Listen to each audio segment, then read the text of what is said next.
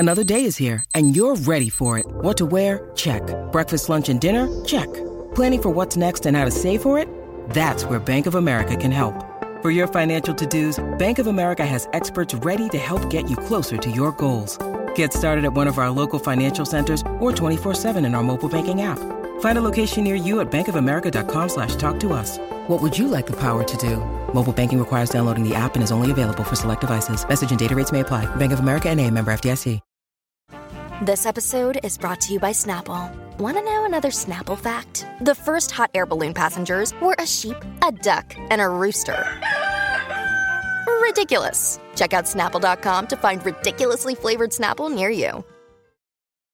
Look, Bumble knows you're exhausted by dating. All the must not take yourself too seriously and 6'1" since that matters. And what do I even say other than hey? Well, that's why they're introducing an all-new Bumble with exciting features to make compatibility easier, starting the chat better, and dating safer. They've changed, so you don't have to. Download the new Bumble now. You're digging the Rock and Roll Heaven podcast with LD, Will the Thrill, and TJ2.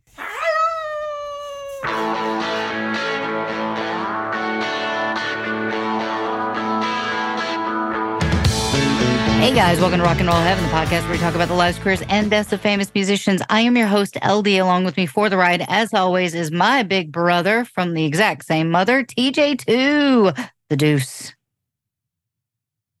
And a hush fell over the crowd. Are you drinking? Or are you contemplating? Are you meditating? Yeah. Well, it worked so well last week when I whipped Will's ass in that game show that I decided to go with caffeine so that I would have an improved level of mental acuity. Fantastic. What are you drinking? Coke, Diet Coke? Tea. Oh, okay. Perfect. I just had a cup of coffee and then I had tea. I need my caffeine hot and cold.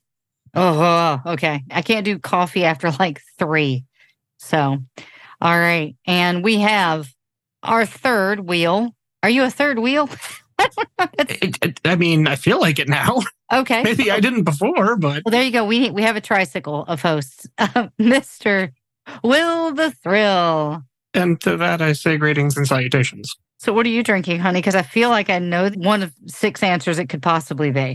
You're right. It is one of the 6. And in the spirit that TJ mentioned, where I did get utterly whooped in the game show last week, I'm going to continue the depressants, and I'm opting for the Ale on the Shelf. Oh, you got your Christmas present then? I indeed did, yes. Yes, he did. So you are a generous winner. What did you think? I would not give it to him? Well, I didn't know if he was home or what. Got it. I think you'll like that one. I tried it yesterday. Hair cinnamony for my taste, but I still kind of liked it. Yeah, there's definitely a winter spice thing going on, which is not necessarily bad. But, like, again, it's maybe not for everybody. I thought maybe you'd go for that other one that was 9.8% alcohol. Oh, that's still in the fridge. Oh, that's next. Okay, good. While I've got the audience's attention before we jump into what we're going to talk about today, we actually have a special guest kind of looming over us, which is our editor, Zach. Hooray, Zach. Why don't you say hi, Zach, since you're in our meeting helping us have better audio? Sure. Hi, everyone. I'm Zach. I help make sure everything sounds good when you listen to it. Which is no small undertaking, frankly. You should hear it before he gets his mitts on it. Yeah, before he gets his hands on it, it's just fraught with cuss words and me going, Usually like 12 hours long before I get my hands on it. Director's cut. Yeah. Wait till he gets a Joe Diffie episode. I'm just waiting for that day. This episode is never going to air. Well, we are so glad that Zach is part of the Rock and Roll Heaven family. So thanks for stopping in, Zach. We appreciate it. Absolutely. Thanks for having me, and thanks for making me a part of the team. I have a great time with you guys. Good. The way you explained him, though, he sounded like a weird 3-eyed uncle that lives in the attic or something. Plays with Cupid dolls and eats his own poop. No, he's got 3 hands. He was lives in the basement. Oh, the mysterious guy's looming over us in the background. It's like they finally let me out of the dungeon for this one. We let him out of the basement every once in a while, don't we, Zach? Every now and then, I'll get the occasional, warm cup of coffee or walk outside. That's all I need. Oh, excellent. Good. Glad we're treating you right. Now back in the basement, you. Yep. Get back in the basement. You guys got to keep me in my place or I'm going to end up taking over. Sometimes it wouldn't be a bad idea. There are times where I'm just like, what did I sign up for? Oh, wait, I didn't just sign up for it. I created it and made it a thing. Oh, God, what have I done? I've created a monster. Well, today you'll recognize that this episode is coming out early. And that is because this year we wanted to do our yearly wrap up of our In Memoriam. Just as a note, we are recording this on Thursday, December 29th, 2022. So if you're listening to this in the future and, someone has passed after December 29th, we're sorry that we couldn't include them. We are doing our best. We're also going to be posting a comprehensive list of everyone who has passed this past year on our Facebook. It's going to be a very long post. So if you think that somebody's missing, check our Facebook. I will give out our socials at the end of the show. I have someone who passed away as we're recording this 2 days ago. Oh, my God. Really? Oh, wow. On my list. Yeah, I do. Oh, wow. Okay. So we're pretty much up to date, I do believe. And again, if someone does pop up, we will try to recognize them, as always, on our Facebook page. That's usually where we do it. So I wanted to just mention real quick, I didn't realize that, Will, you were doing Taylor Hawkins. Yes, sir. His son performed on the drums, My Hero, with the rest of the Foo Fighters at a tribute concert a couple of months ago. It's a very touching performance. So if you haven't seen that, I recommend it in general, but it also might be worth sharing in the show notes. Okay, excellent. Thank you. For sure. Thanks, yeah. All right. What we're going to do is we're not going to do round robin. We're going to do, each of us is going to do our list straight through. We have all selected 30 people, and basically we're just going to kind of lay them out, give you a little bit of info on this person. And yeah, this was a rough year. I do believe my original list has over 800 people on it. I actually did the math on your original list. If we did 30 seconds per person, and Zach, you'll enjoy the stat, the episode would be over 7 hours. Oh my God. That's how we do it. I do enjoy that stat. No, because I need to go to bed and I need to eat, not in that order. And I don't want Zach to go postal on us. That's 7 hours. We'll be done at 2:30 in the morning. Let's say we go for it. Yeah, get out by Saturday. No big deal. Less than the usual 12. Yeah. All right. So, Mr. Will the Thrill, would you like to take it away with your list? I actually prefer the term third wheel, but yes, I'll start. Okay. So yeah, we talk about the massacre of 2016, but man, oh man, 2022 was a rough one. And it starts on January 1st, where we lost Nick Colleone. Nick was a jazz guitarist, known most in the smooth jazz community. He was also a bit of a fashionista. Interesting thing about Nick is his true age is actually unknown. We don't know it. In this day and age? Yeah, it's unknown. That's crazy. I know. He won the Wayman Tisdale Humanitarian Award in 2010. Obviously a contemporary in the jazz community, played with numerous artists throughout his career. He went to the hospital with health issues on the 31st of 2021, and we lost him on January 1st, 2022. Farewell, Nick. Next up, we have Jesse Daniels, who was actually the R&B singer behind the Force MDs. He was a Staten Island native, and he founded the band, the Force MDs. Songs included Tender Love and Love is a House. He would release 6 albums in his lifetime. We lost him on January 4th at the age of 57. The details surrounding his death were unreleased. Next, on January 6th, we lost Calvin Simon, who was, of course, tied to the Parliament Funkadelic. Simon was born in West Virginia, and he actually linked up with George Clinton very early in Clinton's career. He worked steadily with P-Funk through 2000, where he stepped away from music, saying he wanted to focus on 2 things, faith and his family. So he actually turned his music into that vein and released several gospel albums. Unfortunately, he did have a bout with cancer, which he would ultimately lose on January 6th. He passed away at the age of 79. Greg Webster, it's perfect that I cover this one because he was the last member of the Ohio Players. And you all know how I feel about Love Roller Coaster. I have never been. As I was going through the list, that's exactly what I thought about. I did the same thing. I was like, oh, you know what? I'm not going to take this one because I feel like Will needs to. It's kind of like if Phil Collins passes, you guys will just blatantly refuse to do it and make me do it. Yeah, it's a form of therapy. It is. It's cathartic. Yeah. So this is my release. He was born in 1938, and he was actually one of the founding members of the band, which originated from Dayton, Ohio. Of course, Love Roller Coaster is one of their most popular songs, along with Fire. We all know that one. He was hospitalized on New Year's Eve of 2021, and on the 14th of January, Greg would go on to join Walter and Sean, his bandmates. He was 84 years old. So farewell, Greg. That's still a really good run. Yeah. Hell of a career. Absolutely. And next was one that I think we can all feel, Ronnie Spector. We lost Ronnie in 2022. Spector was born in Harlem, New York, and she was one of the key members of the Ronettes, a really just powerhouse girl group, for lack of a better term. Hits included Walking in the Rain, Baby I Love You, Be My Baby. Now, I knew all those songs, but I think like many people our age, I was really introduced to Ronnie when she sang Backup for Any Money on Take Me Home Tonight. Amazing vocalist, just outstanding lady, and we did lose her this year, sadly, on January 12th. Ronnie Spector lost her battle with cancer. She was 78 years old. And she could hit that dog whistle note. Oh, she had great. Oh, the range was unbelievable. Oh. I think you can find she and Eddie Money doing Take Me Home Tonight on Letterman. So it would have been like the old, like NBC era Letterman on YouTube. It's fantastic. Yeah. Because you just like, hey, you know, that thing that she does, that's got to be some kind of studio gimmick. I'm going to ask you to never do that again. I think I damaged a lung. No, but you hear that and you think, oh, that's got to be studio sheen and gimmickry. And then you watch her and Eddie on the Letterman and you go, no, she can just hit that note. And she just does it so effortlessly. That's the thing. So, like breathing. Ronnie, we do miss you. Joe DiOrio was a jazz guitar player born in my home state, guys, Waterbury, Connecticut, 1936. He would play with numerous jazz acts, which included Sam Lazar, Horace Silver, Eddie Harris, Sonny Stitt.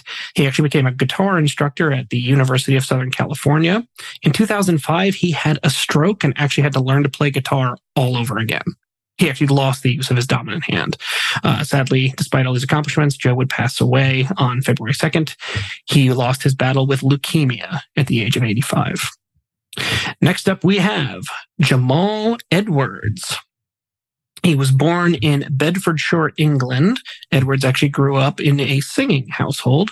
He founded the music platform SBTV when he was just 15 years old. 15. And that platform launched Jessie J and Ed Sheeran, which is just unbelievable. He was a director. He was involved in fashion. He actually authored several books on how to find success, sort of self-help / business books. On February 20th, Edwards passed away. He was only 31 years old. The cause of death was cardiac arrhythmia and is speculated it was brought on by drug use, sadly. Next up, we have Richard Polidor, better known by his stage name, Richie Allen. Richie Allen was born on January 7th in the city of Los Angeles, 1936. He is famous for his work with the Monkees, the Electric Prunes, there's a band name for you, Iron Butterfly, Steppenwolf, and most famous, Three Dog Night. Still better than Tommy Webb and the Spiders. Terry Webb and the Spiders, or the Eternal Triangle. Whatever. That's the other one. I don't care. My apathy is peak. In addition to being a well-known musician and producer, Richard was a lover of animals. He was a classic car collector, and he actually was a pilot as well. We lost him on January 9th of 2022. He is survived by his wife, Lou, and 3 children. We also lost Randy Rand, one of the founding members of the band Autograph. Yeah, that's right. Turn up the radio. Take Me Higher. Feels so good. He did find the band with the other members, and we lost him this year on April 26th. Randy was just 62 years old. May 13th, we saw the loss of Requid Javon Render, better known as Little Keed. Little Keed is a rapper. He was actually born March 16th, 1998 in the city of Atlanta. He released only 2 studio albums in his lifetime, best known for his song Nameless, which hit number 40 on the Billboard Top 200. He had ongoing liver and kidney issues for his whole life. In fact, he checked himself into a hospital in LA due to, quote, unbearable pain. And it turned out that his liver and kidneys were failing.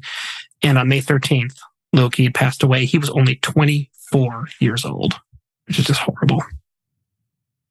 We also lost Andy Fletcher of Depeche Mode. Yes, Andy Fletcher of the band Depeche Mode, which has been around since 1980. Ladies and gentlemen, 1980. Fletcher was born on July 8th, 1961. Again, he founded Depeche Mode as their keyboard player, made his way into the Rock and Roll Hall of Fame in 2020. Over the course of his career with Depeche Mode, they released 14 albums. Sadly, he had an aortic dissection, which is brought on it's an injury to the aorta where the blood flow is disrupted. And sadly, Fletcher would pass away on May 26th.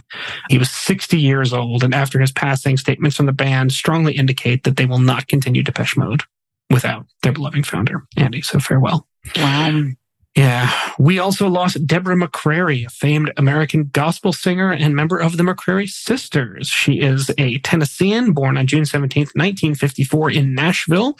She founded the gospel quartet, the McCrary Sisters.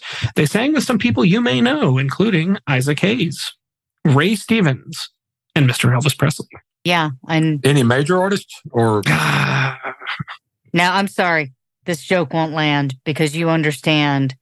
Number one, I saw Isaac Hayes in concert in Myrtle Beach, and Mom has a picture of me and Isaac Hayes framed in her office. And number two, Ray Stevens is just the man for me. Like, I don't care what you say. When he goes, he's mine. And I will bare knuckle brawl both of you at the same time with one hand tied behind my back if you guys argue with me. See, I knew Ray Stevens before I met you, LD, but then you launched my appreciation of Ray Stevens, like, over the top. God, he's such a good artist. Yeah, amazing. Sadly, we would... And I mean, the thing is, Elvis Presley, that hack will never make it. Sorry. He'll never have a movie made about him. Oopsie. On June 1st, sadly, we would lose the lovely Deborah McCrary. She would pass away. And she was, 67 years old, survived by her daughter, LaTonya, 3 sisters, 2 brothers, 3 grandchildren, and 2 great-grandchildren at the time of her passing. So one amazing legacy there. Wow. We also lost the rapper Trouble. His real name is Mariel Samonte Orr. He is another Atlanta-based rapper born on November 4th, 1987. He started rapping at the age of 14, releasing mixtapes. One of his mixtapes was actually released, a popular song called Bussin' in 2011. And he was immediately pegged as a rising star in the Atlanta rap community. On June 5th, 2022, he was visiting a friend's apartment, and there was an altercation due to a home invasion, and sadly, Trouble was shot during the invasion. He would make it to the hospital, but not much further. It was later found out that the perpetrator who actually pulled the trigger was involved with a domestic dispute with the owner of the apartment, and he had no idea that Trouble was even there. So we lost a rising star on that day. He passed away. He was only 34 years old at the time of his death. My birthday is June 9th. Good day. Well, it was very bittersweet because we lost Miss Julie Cruz. Julie was born on December 1st, 1956 in Creston, Iowa. She would make her way to New York and gain notoriety working with Angelo Badalamenti and Mr. David Lynch on the film Blue Velvet. In fact, fun fact, there it is. She was Isabella Rossellini's vocal coach for that film. Weren't we literally just talking about Isabella Rossellini like 3 days ago with your mom? Well, she's great. What happened to her? No idea. Yeah, she was fantastic. Isabella Rossellini. If there was only some way that we could have the collective knowledge of human history at our fingertips. You're asking a lot. Asking a lot. Moving on. Nonetheless, Julie. Hey, you want me to do my Italian accent? No. Mamma mia! I think we lost both our Italian listeners. I'm going to go ahead and apologize to the entire country of Italy. It needs more Parmigiano Reggiano! God, it's worse than Chris Pratt doing Mario. Don't worry. As we go on, I got some notable Italian musicians on here. We'll get this one back. Don't worry. Okay. Get a course correct here. Good luck. Julie Cruz would continue to work with David Lynch over the years, and she was actually a prominent singer. But through it all, she suffered from 2 ailments, depression and lupus. Sadly, on June 9th of this year, Cruz would take her own life. She was survived by her husband, Edward Grennan, who said during her ceremony, "She left this realm on her own terms, no regrets. Now she will roam forever. Rest in peace, my love." So farewell, Julie, June 9th. At the end of that month, on the 21st, we lost Mr. Artie Kang. Artie Kang. He was born Aaron Cohen on the 14th of April, 1929, from Columbus, Ohio. By the age of 3, he was a known piano prodigy. That's right. He was cranking out tunes to the piano at the age of 3. He actually started working in his teens as a pianist and became a session musician by the time he was 18 years old. Around that time, he adopted the name Artie Kang. He went on to work for over 250 folks, films and television shows, alongside folks like Frank Sinatra, Henry Mancini, Quincy Jones, and John Williams. We lost Artie in June of this year. He passed away at the age of 93. All right, get it back for Italy. We have Massimo Morante, Italian guitar player for the band Goblin. Okay. Yes. Okay. Yay, Goblin, Travis. Resist the urge. Spaghetti. There it is. Rigatoni.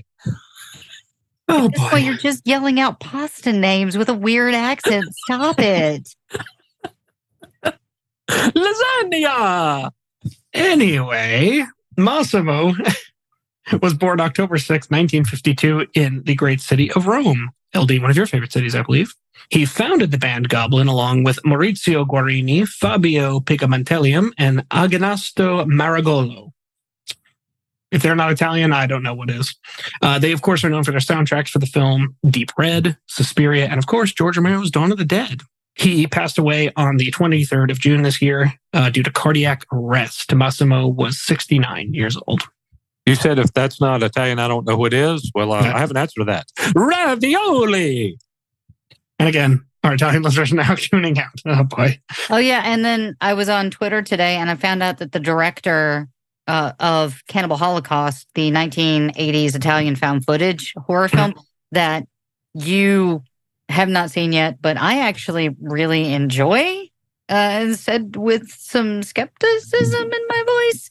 But he just passed away today, the 29th of December. Oh, wow. Ruggero Deodato. I think that's how you say it. And he was the one who was brought into court because they thought he killed his actors, correct? Yeah, because it was one of the first found footage films and they didn't understand that it wasn't actually a snuff film. And so he had to bring them in and then he had to show them how the bicycle seat contraption worked, which is on the cover of some of the DVD releases. So it's like, she's not dead. She's right here. Here's how this works. It's called special effects. So, yeah. Sorry to take you off, but I thought, that's my wheelhouse. That's fettuccine. Okay, moving on. We come to Donald Graham. Mr. Graham was born on the 11th of November, 1934. He was actually one of the first promoters for A&M Records alongside Herb Albert in 1962. But before that, Graham actually made a name for himself being able to do things in music that no one else could do. He was the VP of his high school student body and they needed an act for an event at school. He actually convinced Dave Brubeck and his band to perform at the high school for $85. That's amazing. Brubeck took the $85 and gave it to charity. So, did he accept it? Kind of. Graham would go on to be actually one of the founders of Tower Records. His career spanned almost 5 decades in the music industry. On July 7th, sadly, Dom would pass away. He contracted stomach cancer and we lost him. So really sad there. Barbara Thompson is a name well known in the English jazz community. She was actually one of the greatest female saxophone players of our generation. She was born on the 27th of July, which is my sister's birthday, 1944. Barbara Thompson was one of the most prominent sax players, playing the soprano sax, the alto sax. She was also a very skilled composer. These things moved her up the ranks very quickly, and she was actually awarded the MBE, Member of the Order of the British Empire, in 1996, making her Dame Barbara Thompson. She's not the only dame that's going to be showing up on this list, by the way. Ain't that the truth? Ain't that the truth? Sadly, Thompson did suffer from Parkinson's disease, and as we all know, that's a battle nobody wins. We lost her on the 9th of July this year. She was 77 years old, survived by her two children and 2 of her siblings. Staying in England, we're actually going to go to one LD you picked out for me, Monty Norman. Do you know Monty Norman? Yes. Well, let's see if you do. He was the composer of the James Bond films. And the funny thing is, he appeared on our episode last week in the category Dead, Canadian, or Both. That's right. And he happened to be passed away and British, not Canadian. He was born in London, in 1928. Yes, he did compose the famous James Bond theme, which first appeared in 1962 in Dr. No. In addition, he worked with Benny Hill, Count Basie, Cliff Richard, and Bob Hope throughout his career. He started getting ill later in his life, and no source I found disclosed the exact illness. There's some speculation it may have been cancer, but we don't know. What we do know is, sadly, Monty did depart on the 11th of July this year. July 20th, Jody Abbott was drummer for the American band Fuel. That's a rock band from the mid-90s. Abbott actually suffered from a rare neurological disorder called Huntington's disease. Same thing Woody Guthrie had. We lost him on the 20th of July at 55 years old. July 24th, we lost Bob Heathcote, who was the bassist for Suicidal Tendencies. Sadly, we would lose him to a motorcycle accident on the 24th of July. He was 58 years old. Stuart Anstis was the guitar player and a songwriter for the extreme metal band Cradle of Filth. He actually played for 4 years with Cradle of Filth. We lost him on August 21st. He is survived by his loving partner, Antoinette. On September 28th, Coolio passed away. Real name, Artis Leon Ivy Jr., born in Los Angeles, 1963. Of course, we all know him for Gangsta's Paradise and The Misunderstanding with Weird Al. He was actually found on the 28th unresponsive on the floor of his bathroom. He was rushed to the hospital, but we learned he had passed away from cardiac arrest at the age of 59. He had 10 children. Just want to throw that one in. 10 children. October 5th, we saw the passing of Lenny Lipton. He is famous for his poem Puff the Magic Dragon, which is, of course, adapted into Peter, Paul, and Mary song. He is a Brooklynite. We lost him this year due to brain cancer on October 5th. He was 82 years old. Franco Gatti was an Italian songwriter, guitar player, and keyboardist known for his mustache. He actually founded the group Riches and Poors. They sold over 20 million albums in Italy and across the world. He had suffered from a number of health issues. He passed away at the age of 80 on the 18th of October, joining his son, who had passed away in 2013. Sister of Carly Simon, Lucy Simon, passed away on October 20th. She is, of course, from New York and known for performing with her sister, but she also wrote musicals for Broadway, including Secret Garden and Dr. Zhivago. She would lose her battle to breast cancer at the age of 82, one day after Carly would lose her other sister, Joanna, to thyroid cancer. Oh, geez. Yeah. Oh, my Lord, that's awful. It is. God, what a talented family. Oh, no kidding. Absolutely. November 1st, Joseph Tarzia was a Philadelphia man born in 1934. He's given credit for creating the Philadelphia sound. He founded a small studio that later welcomed the OJs, B.B. King, the Four Tops, and David Bowie. He passed away this year on November 1st, the age of 88. Keith Levine is the founding guitar player of The Clash. He and Mick Jones founded the band and convinced Joe Strummer to join them. We lost him on November 11th, the age of 65, due to liver cancer. Next is a guy I knew before I knew. John Andrew Wilkinson, better known as Wilco Johnson, was a British guitar player who played in the pub rock scene in Britain. He was actually known for his work with the band Dr. Feelgood, but many more know him for his role as the silent but menacing executioner on Game of Thrones, Sir Ilan Payne. He worked steadily until about 2012 when he had to cancel shows due to health issues. He was diagnosed with cancer despite 10 years of treatments. Wilco Johnson sadly would lose the battle on November 21st. He was 75 years old. And I had to pick one to dive into a little bit, and a song. And this one just struck home with me. March 25th, 2022, Oliver Taylor Hawkins. Known as Taylor, he was born on February 17th, 1972 in Fort Worth, Texas. He actually moved to Laguna Beach, where, TJ, you'll appreciate this, he went to the same high school as John Davison of Yes. The two of them were classmates, which is really funny. Oh, wow. Yeah, it's crazy. Some of Hawkins' influences included great drummers like Roger Taylor, Neil Peart, Stuart Copeland, and another British drummer that we're just not going to name right now. He played with several noticeable acts, mostly out of Canada, including Alanis Morissette and Sass Jordan. He actually joined the Foo Fighters in 1996 as a touring drummer. At that time, they had William Goldsmith behind the drums. There was friction between Goldsmith and Dave Grohl. So Goldsmith leaves, and Dave Grohl says, hey, you want to be our drummer? So Taylor says, sure. He steps in and would go on to release, count them, eight studio albums with the Foo Fighters, and really became a face of the band next to Dave Grohl. He had several side projects. He worked with Dave Navarro. He worked with Chris Chaney, Joe Walsh, Nancy Wilson, Chrissie Hynde. The list goes on. He was also actually an actor. They did a film where he played Iggy Pop, and the film was called CBGB. So I saw pictures of it. I haven't seen the film, but he does look like Iggy Pop. It's pretty amazing. On March 20th, the Foo Fighters were playing a show in South America. It was part of the Lollapalooza tour. Unfortunately, emergency services were called to Taylor's room, where they said he was suffering from chest pains. By the time EMS got there, the situation was far worse. Taylor was unresponsive. They tried to res him. No luck, unfortunately. They declared him dead on the scene. Taylor was only 50 years old. Toxicology reports came back, and they found a number of substances, including opiates, cannabis, benzodiazepines, antidepressants. So it seems like a whole bunch of things just mixed. And unfortunately, we would lose Taylor Hawkins March 20th, 2022. He is survived, of course, by his bandmates, the gentlemen in Foo Fighters, including Dave Grohl, Nate Mendel, Pat Smear, Chris Shiflett, and Rami Jaffe. He also left behind his wife, Allison, and 3 children. So we miss you, Taylor, a lot. And again, that I look up at the picture, LD, that you got for me. It's the picture of, it's times like these you learn to live again.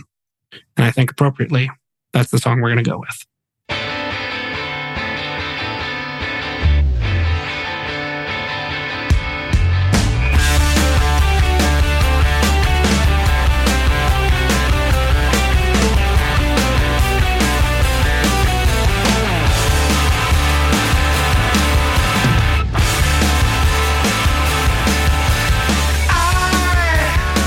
I'm a one-way motorway.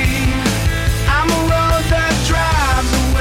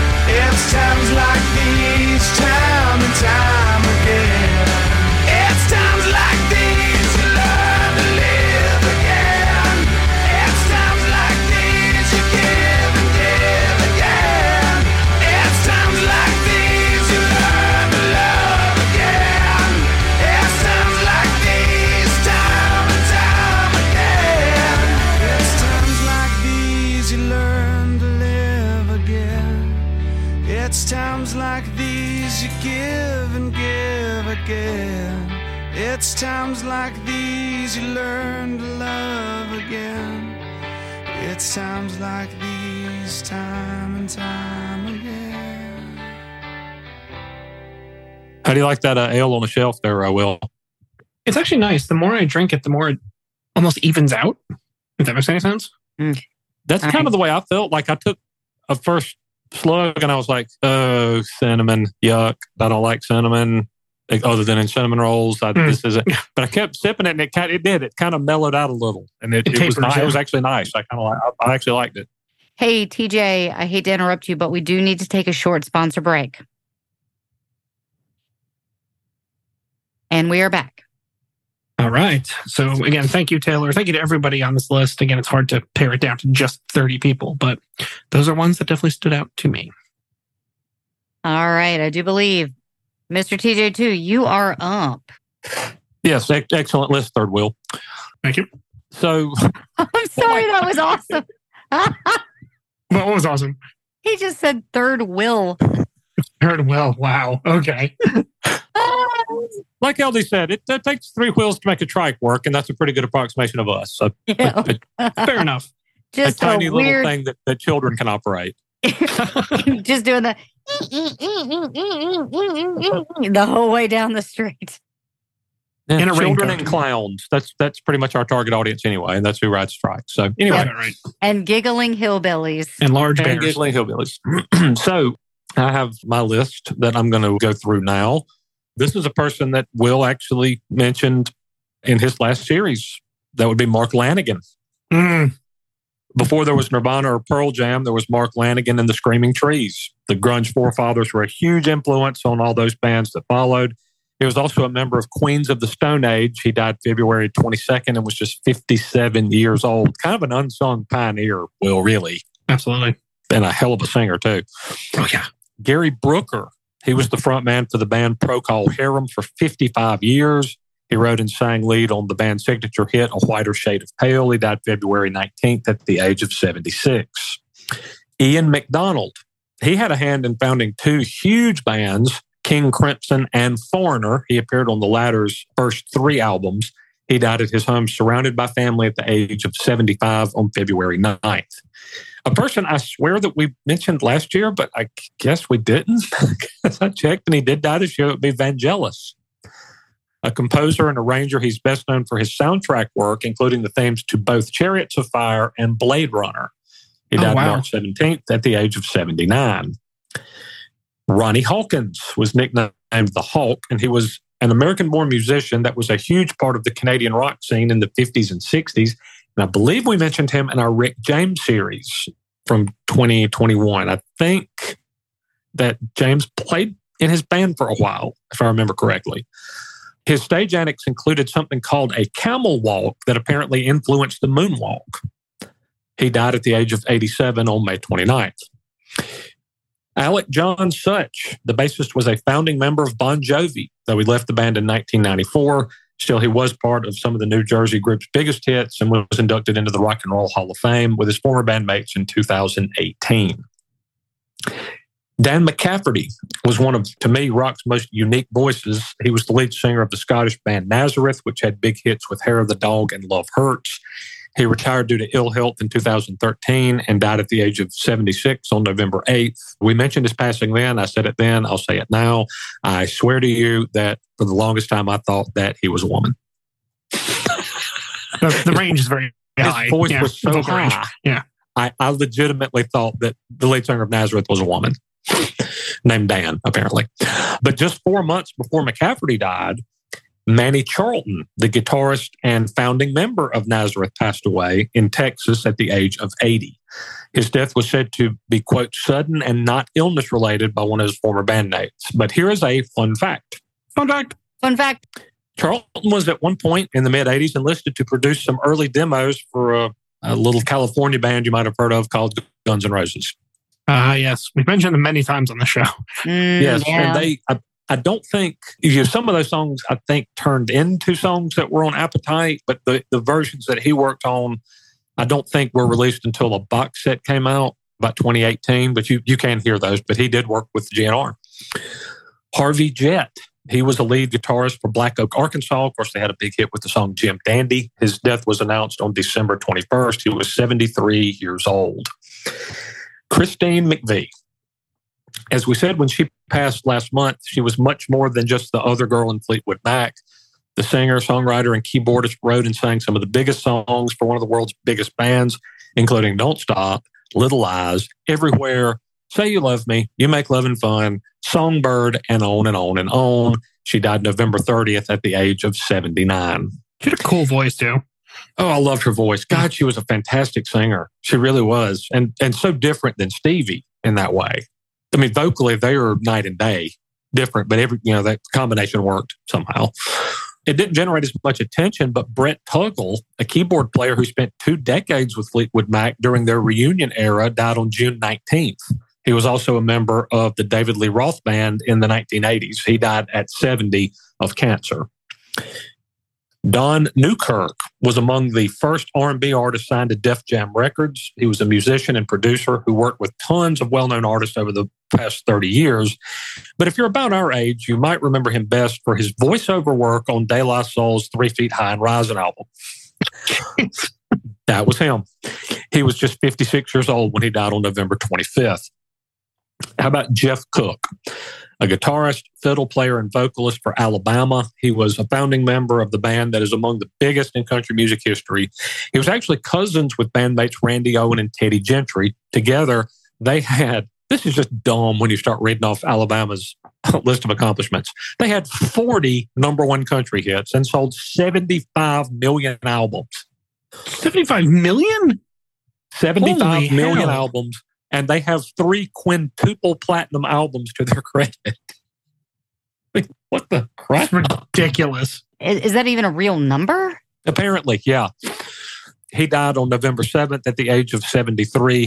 He had been battling Parkinson's disease.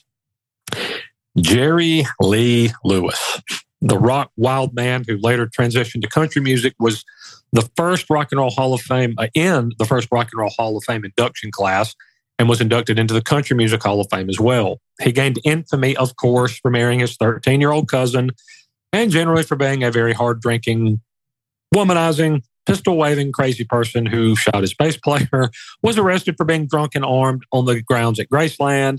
He had trouble with the IRS and lots of other things, but he helped set the foundation and the template of rock and roll with songs like Great Balls of Fire and Whole Lot of Shaking Going On.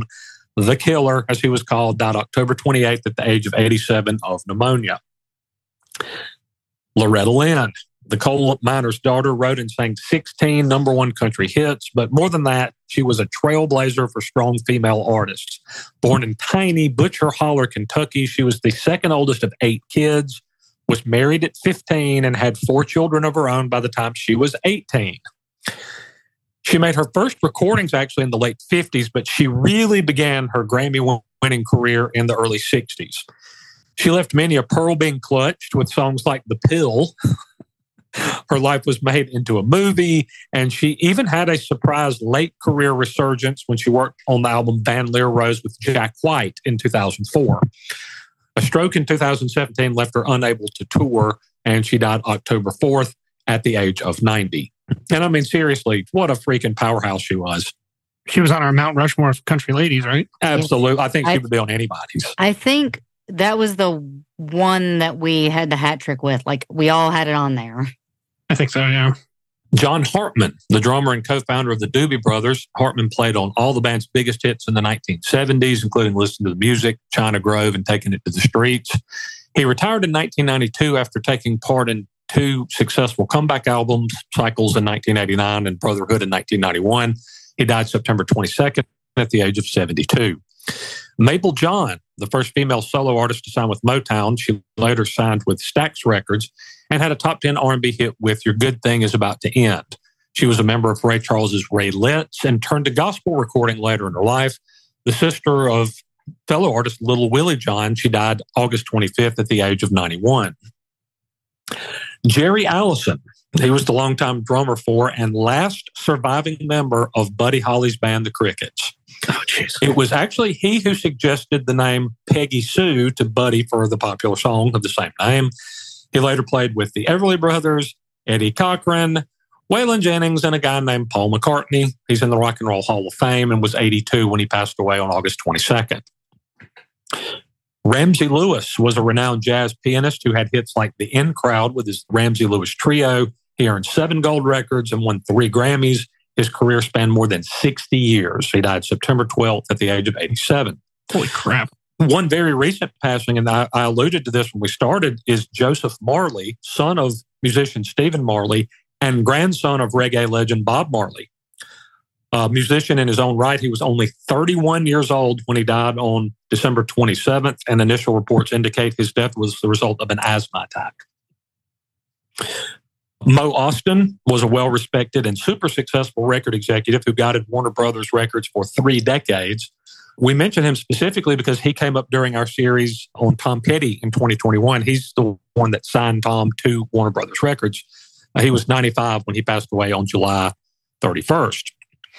I don't know if you guys remember, but last year I mentioned some guy that none of us had ever heard of, and he had this crazy list of achievements. Like he invented the Mellotron and a bunch of stuff like that. And I think maybe synthesizers. Was he the guy that invented synthesizers? Maybe. But anyway, he was this really interesting guy that none of us had ever heard of. And I think I found another one of those guys in Vincent DeRosa. I was not familiar with him, but he was a horn player. His career spanned from 1935 until 2008. Holy monkey.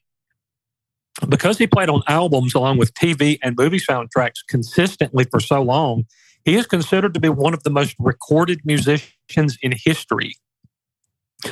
He was first horn for both John Williams and Henry Mancini and played with, among many others, Frank Sinatra, Barry Manilow, Frank Zappa, Boz Scaggs, Ella Fitzgerald, Harry Nilsson, The Monkees, and Sammy Davis Jr.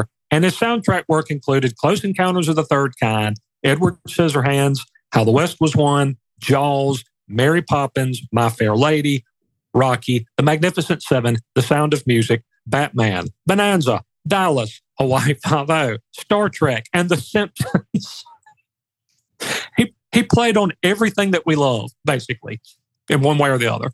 He had obviously a very well-lived life, and he passed away at the age of 101 on July 18th. I think that's the oldest. He holds the record as of right now. I think he holds the record. And Yeah.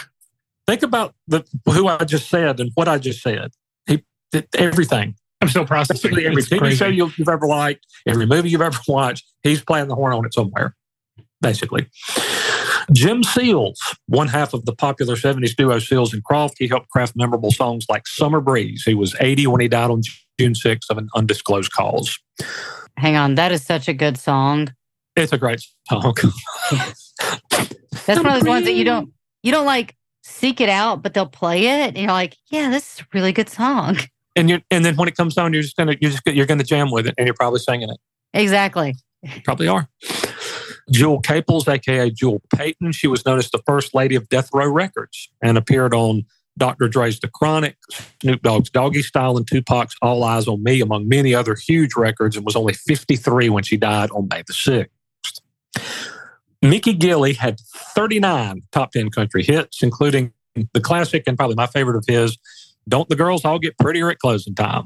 And a big hit with a remake of Stand By Me that was featured on the soundtrack to Urban Cowboy, which he appeared in. He also acted on Murder, She Wrote, The Dukes of Hazzard, along with a lot of other TV shows. He was cousins with somebody I've already mentioned, that being Jerry Lee Lewis and Jimmy Swaggart, by the way. Apparently, for whatever reason, his death was publicly announced by Jeff Wagner, who's the mayor of Pasadena. I don't know why that was. C.W. McCall was a radio ad man turned singer who had a massive crossover #1 hit in the 1970s with Convoy, and then he had a string of other country hits. He died April 1st at the age of 93 of cancer.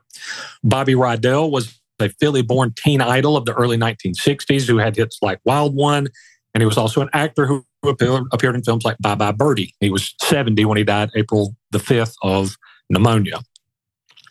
I missed it when this happened somehow, but Roderick Pooh Clark died this year. He was an original member of the 90s R&B group High Five that had hits with Can't Wait Another Minute, which was a great song, by the way.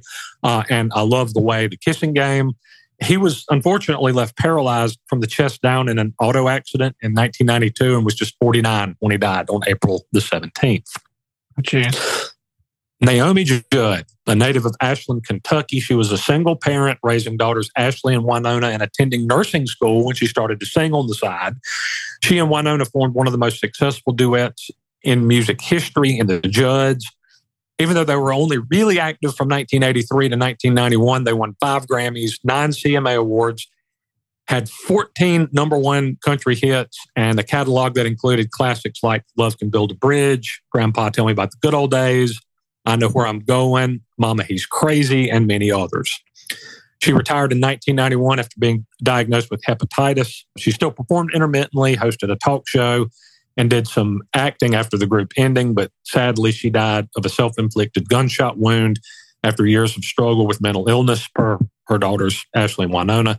She died on April 30th, one day before she and Winona were to be inducted into the Country Music Hall of Fame. She was just 76 years old. God, geez. I say just, but she seemed ageless, sort of, to me. But she was gorgeous too. Like the thing is, yeah. I'm all about, body positivity and the beauty. They looked like sisters, not mother and daughter. They did. I agree completely. She looked that young. Yeah. Yeah. They're both beautiful, but they do look like sisters. Yeah. Jeff Carson, a country singer, he had a couple of big hits in the 90s, was Not on Your Love in the Car. Very admirably, he stepped away from music in 2009 and became a law enforcement officer. He died March 26th at the age of 58 of a heart attack. Jeff Howell played bass for both Foghat and the Outlaws. He died at the age of 60 on March 5th after battling chronic Lyme disease for years. Willie Leacox was the drummer for the band America, who had a string of hits in the 70s like A Horse with No Name. Died February 2nd at the age of 74. Hargus Pick Robbins was a country pianist who played on classics by Patsy Cline, George Jones, and Bob Dylan. Died January 30th at the age of 84. Don Wilson was the co-founder and rhythm guitar player for the influential surf rock instrumental band The Ventures. Wilson died aged 88 on January 22nd. And I was just listening to The Ventures last week. Have you ever heard their Christmas album? No, I haven't. Their surf rock Christmas album. It's awesome. You know how I feel about Christmas music and Christmas movies and just Christmas in general. And just Christmas and Santa and love and happiness and family and ham. Yeah, it's disgusting. I hate it all. Take it back. Give me more Halloween. So I've reached the end of my list, and last on my list is one I'm going to spend a few minutes on. This is somebody I actually did know personally, that being writer, journalist, and musician Peter Cooper. Now, I'm going to acknowledge right up front that Peter himself would openly balk at me spending more time talking about him than Loretta Lynn or Mickey Gilley or Jeff Cook or Jerry Lee Lewis or anybody else on my list, because he was one of the world's foremost music historians, had a great love and respect for people who created music. Still, the passing of those folks has likely gotten a lot of mentions and publicity, and his hasn't, but it should. Now, Peter was born in my home state of South Carolina. He went to high school in the Washington, D.C. area, but he returned to Spartanburg, South Carolina to attend Wofford College, and he did consider Spartanburg his hometown. When he was either 18 or 19, he started the United Way of the Piedmont Youth Volunteer Corps. So he would go pick up kids from Spartanburg and Broome high schools and drive them around to these work sites like all over the upstate of South Carolina. He was initially a school teacher, and one summer he helped about 30 Spartanburg ninth graders, mostly from impoverished neighborhoods, who had failed English, pass the course in summer school so that they could advance to 10th grade. He had them reading and writing their reflections on lyrics to Nancy Griffith songs, by the way, which sounds very much like a Peter thing. He organized pickup basketball games with them too. He cared and he had empathy, and that would come through in his next two careers as well. So how did he go from being a teacher to a renowned journalist? Well, he detailed that in a speech that he gave at a feature writers conference this past June. And I think this is printed in its entirety in an obituary story about him. And once this episode drops, I'll probably post that article. But I'm quoting directly, quote, "All right, I was 22, big roots music fan who played bad guitar in unpopular bands in South Carolina. Still in college because I'd taken 1 year off to play my bad guitar and sing through my nose on the streets of San Francisco. My English professor called me and said he was sick with pneumonia and asked if I would drive an hour north from Spartanburg, South Carolina to Asheville, North Carolina to review a Guy Clark show for a weekly magazine called Mountain Express. He'd been assigned to review, but he was too sick to go. I'd never published any stories, but my professor said I was the only person he knew who knew every word to all of Guy Clark's songs, which was true. He said I could get into the show for free and bring a friend, and then I would just need to write an 800-word review. So, 22-year-old college student goes to the show to offer his opinion on whether Guy Clark, already a legendary writer in his 50s, known for remarkable emotional specificity and clarity of language, was any good. But hey, free ticket. I took my slightly older, slightly inebriated friend, Ashley Fly, and we watched as Guy sang genius song after genius song with his son, Travis Clark, on the bass. Halfway through the sold-out Library Quiet show, Ashley began crying. He watched Guy Clark and son Travis Clark, and a lump came to his throat. And he said, way too loud, "I wish Guy Clark was my daddy." Then he said it again, and then he said it one more time. "I wish Guy Clark was my daddy." I made a note. When I wrote the review, I didn't lead with the biographical facts about Guy or with a measured appraisal of the show's highs and lows. I led with Ashley Fly and with "I wish Guy Clark was my daddy." Now, I wasn't writing the stuff everyone else wrote. That Guy Clark is a renowned veteran of American song who delivers rhyming truths with whiskey gravitas. I was writing about connection, longing, regret, and pain. I was doing so with a chuckle line, but it was a chuckle line that got to something deeper. Guy Clark's presence is such that he can stand on a stage, sing a song called Desperados Waiting for a Train, and make a grown man weep over the tyranny of lineage. What a great line. That is awesome. When I turned the story in, the editor called me and asked, "Is there really an Ashley Fly?" I said, "Yes, I can give you his number."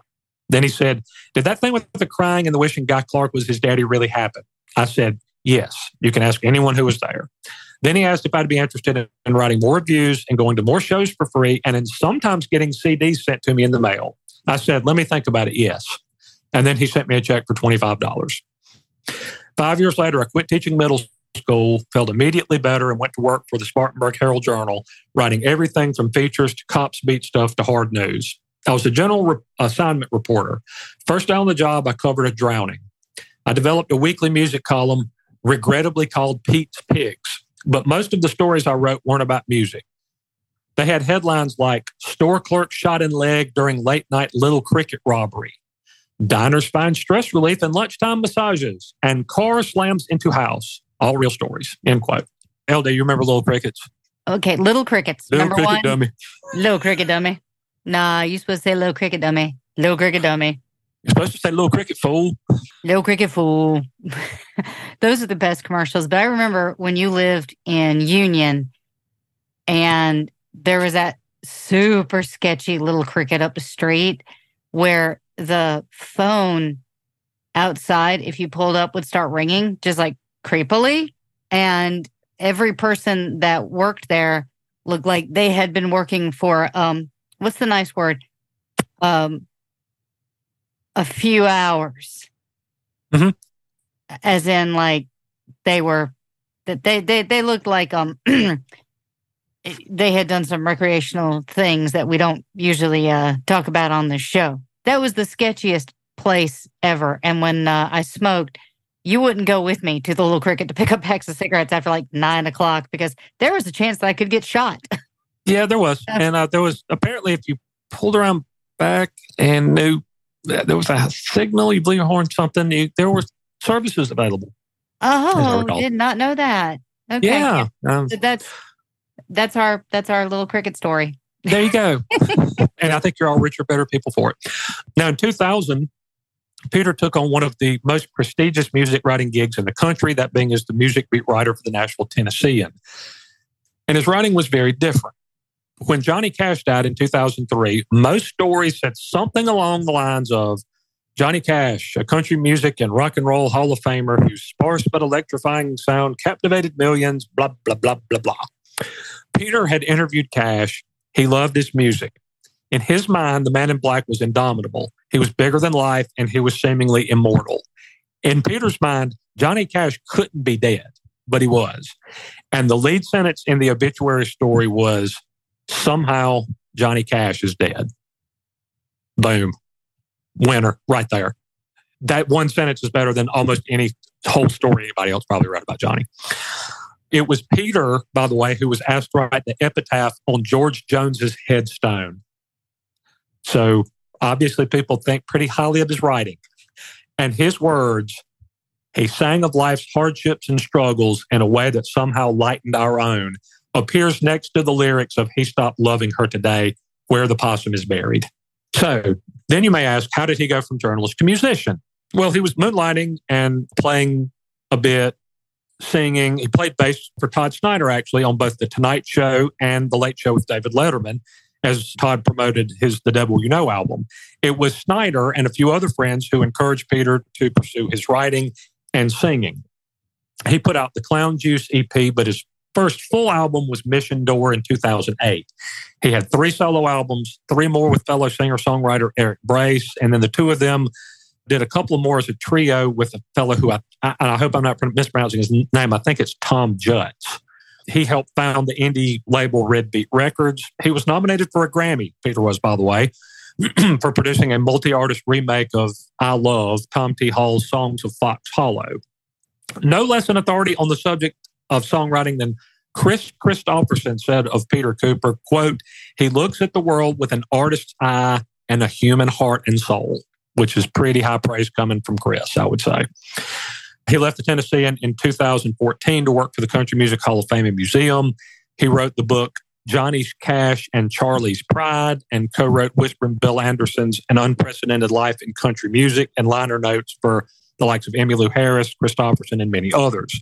His first book was actually penned in his 20s, that being about the music history of Spartanburg, called Hub City Music Makers. I think I met Peter, it was around 2007, I want to say.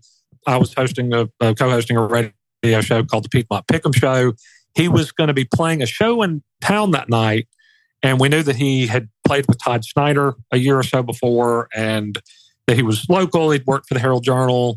And so I invited him on the show, and he immediately said yes. And he said, oh, so no, what kind of show is this? You guys are doing a music show? I said, no, we talk about football. He said, and you want me to come on and sing? I said, yeah. He said, okay. And he did. And it was awesome. He also fell right into our, as the two of you know, because you were both in the studio with us a few times, our insanely stupid conversations about everything under the sun that had nothing to do with anything. But also he talked about football and music, and he played, and he brought friends in to play with him, and it was just terrific. And I saw him in concert, I think 3 or 4 times, all at odd locations. Once at a wine bar, once in a record store, and then once, I think, in somebody's garage.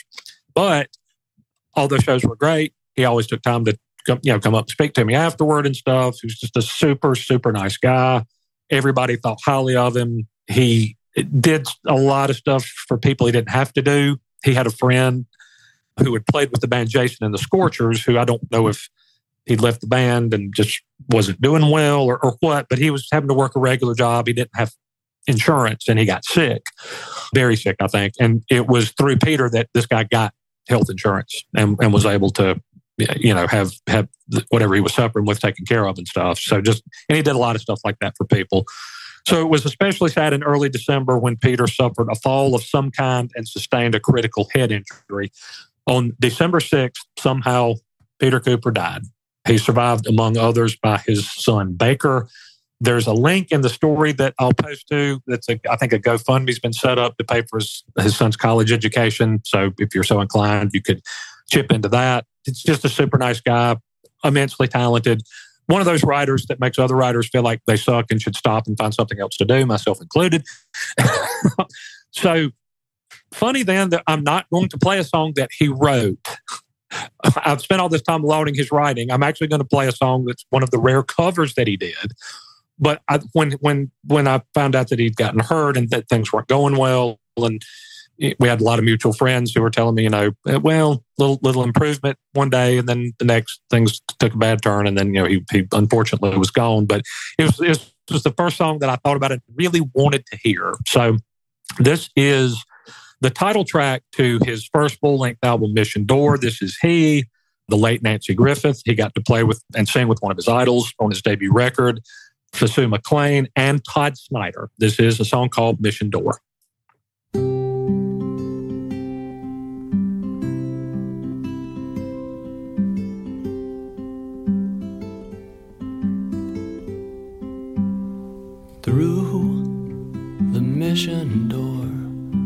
piano sing hymns for the supper. Blind Sally talks back to the preacher. She says, man, she can't tell one sin from the other, no.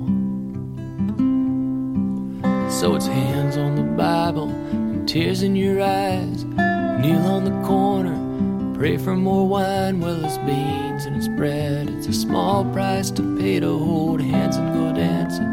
Hands and go dancing. Hands and go dancing on the old devil's grave. When the night falls on the mission door, you get a cot with a blanket. Don't you spit on the floor now.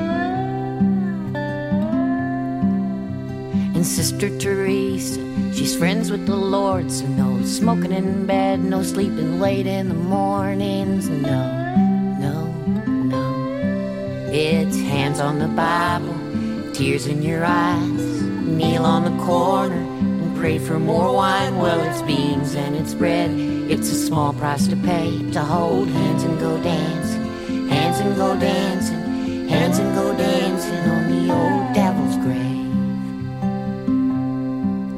Hey, now look coming through that mission door. It's Tokay Sam and his best friend, Dollar Bill Hine. Look, I ain't really a preacher. I'm Tommy the Frenchman. I like Lucky Strikes, Jesus and wine, wine, wine. So it's hands on the Bible, tears in your eyes. Kneel on the corner, pray for more wine. Well, it's beans and it's bread. It's a small price to pay to hold hands and go dancing. Hands and go dancing. Hands and go dancing on the old devil's grave.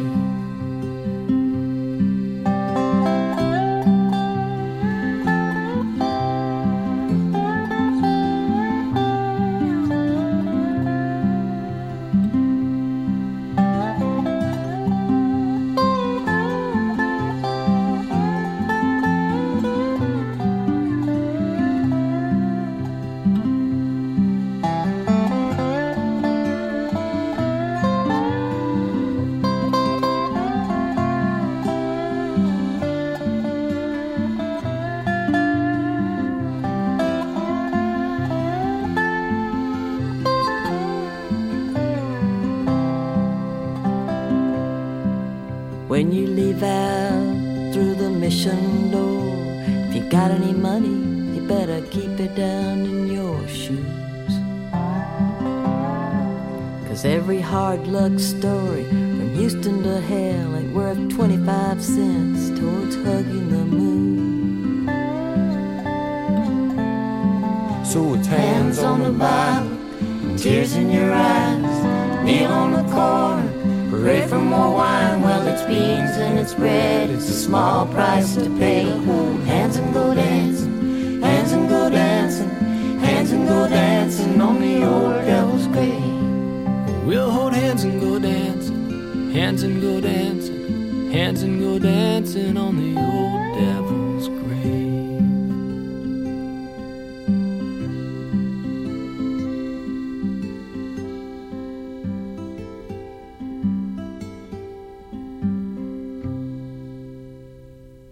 Yeah, it was Peter Cooper, Todd Snyder, Sue McLean, and Nancy Griffith with Mission Door.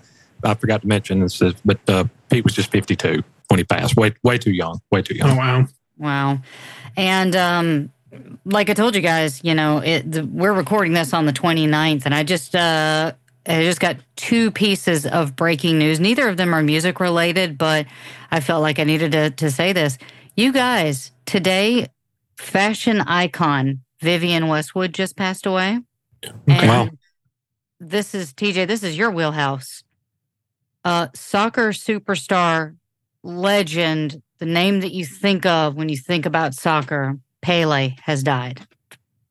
Yeah, Will and I had actually discussed that a little bit ago. That's he's a GOAT. I don't think there's a doubt about that. No. There are very few people who are as recognizable with their sport as him. I mean, Gretzky with hockey, maybe. Arnold Palmer with golf, Tiger Woods with golf, Michael Jordan with basketball, Pete Rose with baseball. For all the wrong reasons. Baseball would have a bunch. Football has probably a handful. Kobe's, but but like when you think about soccer, the first name that came to my mind. There's one. That's the first. Even people who don't follow soccer or don't like, which I'm not really a big soccer fan, but I mean, for crying out loud, I know who Pele is. Yeah. You don't really like sports a whole lot at all, really, and you know who he is. Yeah. He's that ubiquitous. Yeah. Yeah. That's a big one. There's two more that are added to the stars because, geez, Vivienne Westwood, she was not only like haute couture, she was in the punk scene, when it was first emerging. So, and that's Mom's area of expertise. So, it's just a bummer. Like all my heroes are dying. I hate this. So I guess I'll get started. I did not do nearly as much writing as you guys did. So I did my job. I put the list together, you dicks. My number one was Aaron Carter.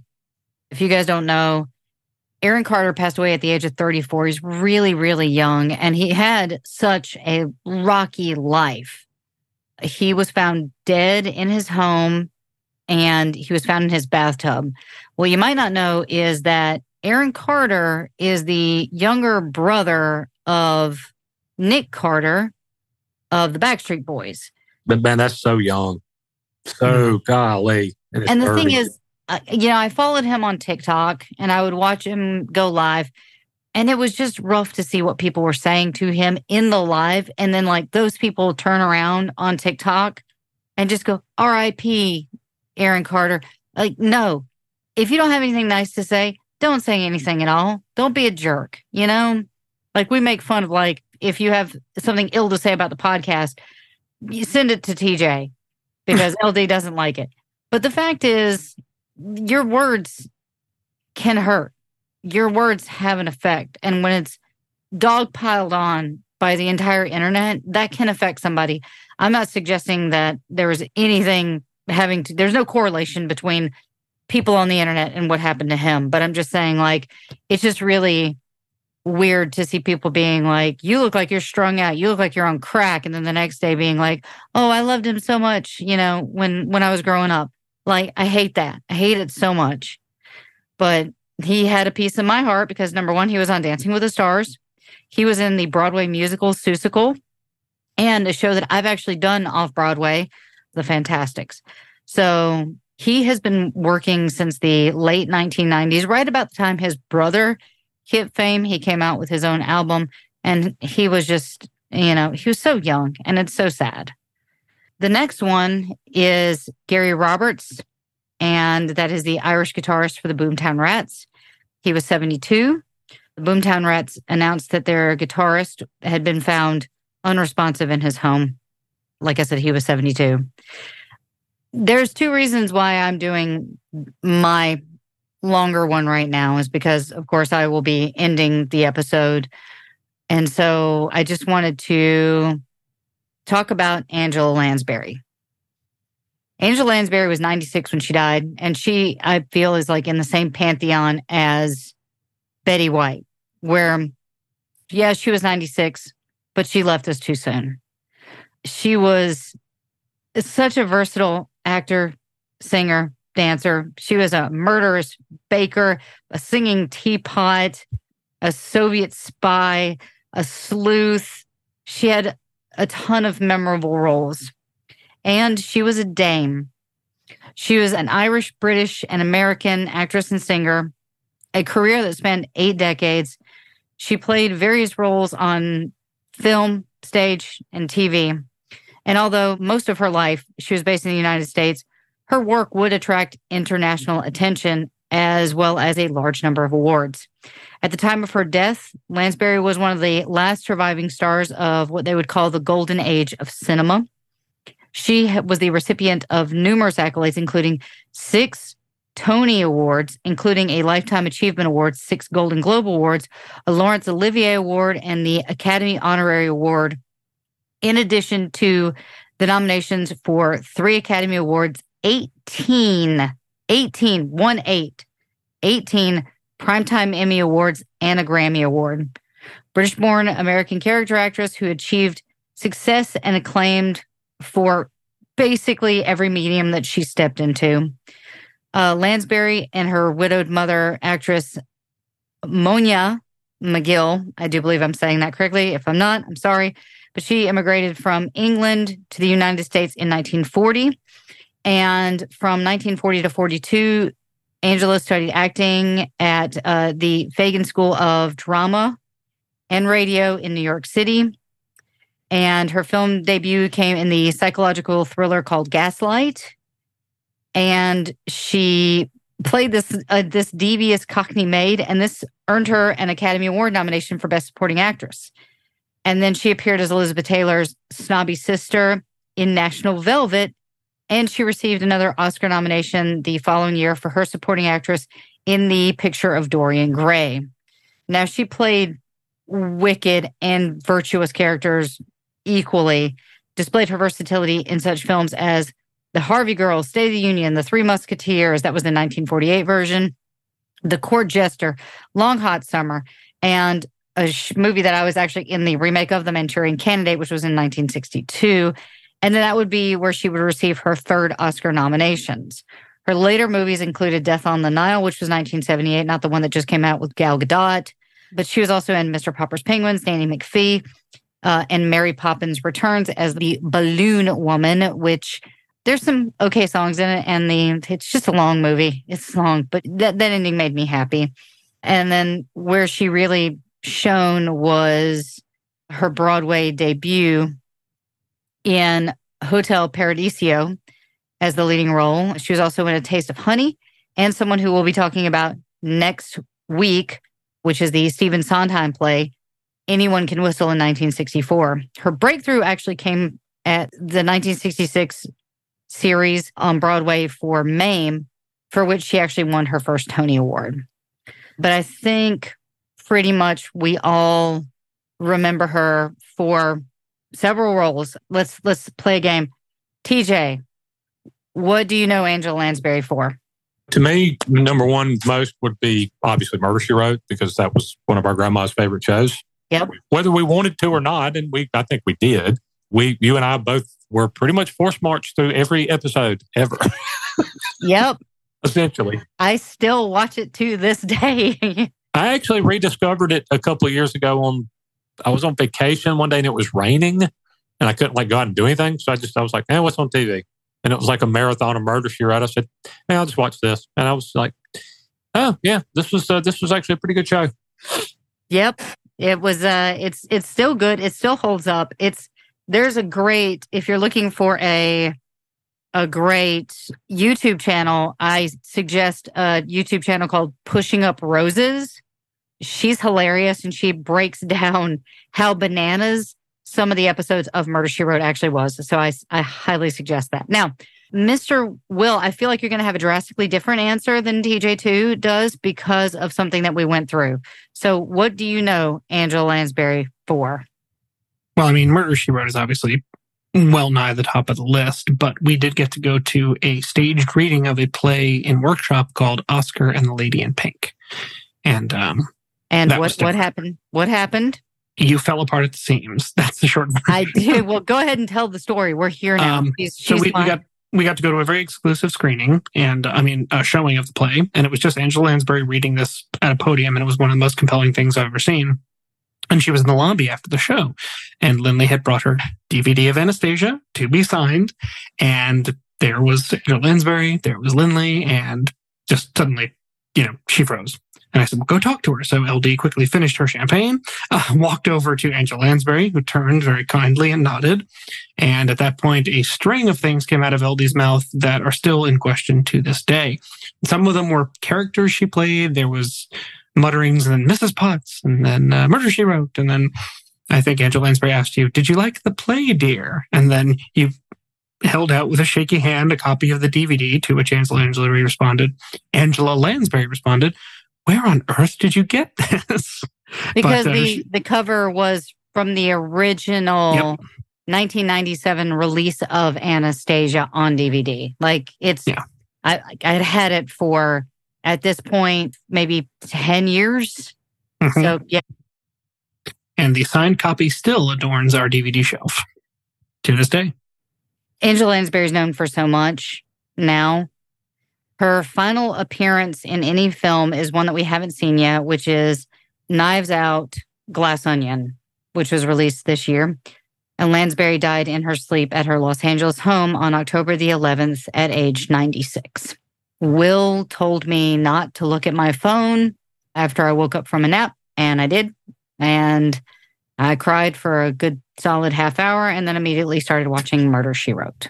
So, Interesting story. I actually saw it, I think, first and told Will. I didn't want to tell you. I knew that one would hit you hard enough that I texted Will and told him and said, I'm telling you this because I feel like you should go tell her. yeah. Like, I don't want her to find out, by looking at Facebook or Twitter or whatever. Yeah. There are deaths that really hit you. And that was one of them. Like, I hated it. That one stung. So I'm going to play my song now, which, of course, if I chose anything else, it would be a crime. I'm going to play Angela Lansbury's Beauty and the Beast.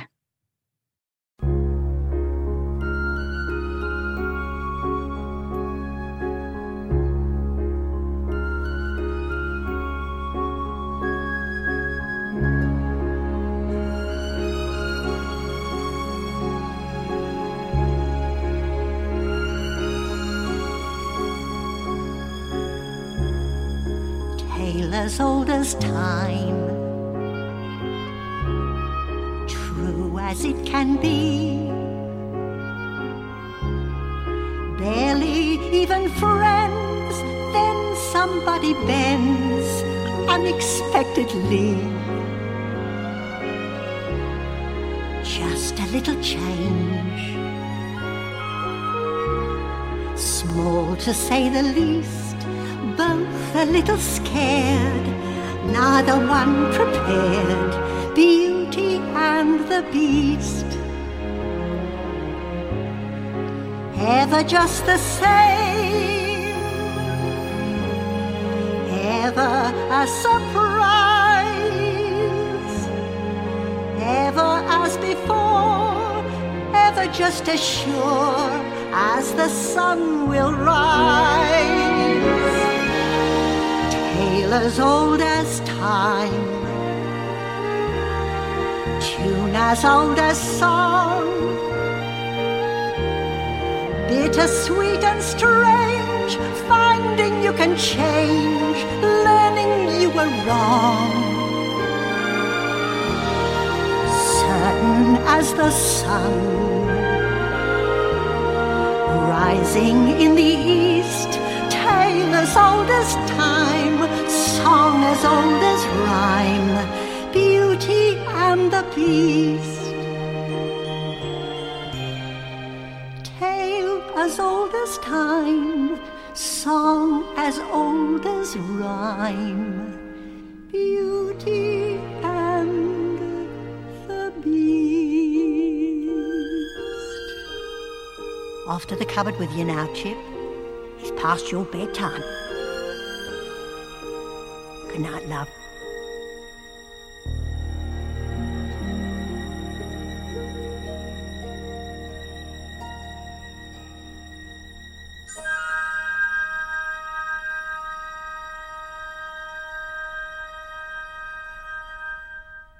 I'm not crying. You're crying. Yeah, that's a tough one, man. She was kind of the world's grandma. Almost. Yes, she was. Absolutely. I feel like every time I would watch her, I'd be watching my grandmother because I was so tiny when we were growing up that she would put me in her lap and I could lay. She always had a rocking chair. That's where she sat. And I could lay in between the armrests and I would watch Murder, She Wrote with Grandma. And so I will always have a good memory of her. She was wonderful and she was insanely talented, as was this next person. And then I'll have an announcement after this. We lost very early in the year. We lost Meatloaf, Marvin Lee Aday. That was another one that I just woke up crying. Yeah. The hardworking singer and actor whose theatrical Bat Out of Hell is one of the best-selling albums ever, who also played in one of my favorite films of all time, Noah Back and Forth in My Sleep, which was, he played Eddie in the Rocky Horror Picture Show, has passed away. Meatloaf died in Nashville, Tennessee on the evening of January 20th, 2022, at the age of 74. No official cause of death was released, but he was reportedly ill with COVID-19 early in January, and reporting by TMZ suggested that he died from COVID-19 complications. After his health rapidly declined, his two daughters rushed to see him in the hospital with his wife beside him as he died. His daughter posted to Instagram in early January that we're not sick, but we have many friends who are testing positive for COVID-19 right now. Positive, but doing okay. Upon his passing, notable people posted tributes, including Bonnie Tyler, of course, Cher, Brian May, Boy George, Piers Morgan, Travis Tritt, Marlee Matlin, Stephen Fry, and his Rocky Horror co-star Neil Campbell, and Donald Trump. The Queen's Guard performed a rendition of I Would Do Anything for Love, but I Won't Do That. But here's my announcement. I will cover this and more because I'm calling an audible, and I'll be doing Meatloaf next season. Oh, the loaf. Yeah. So unfortunately, for now, Jonathan Larson will be put on hold.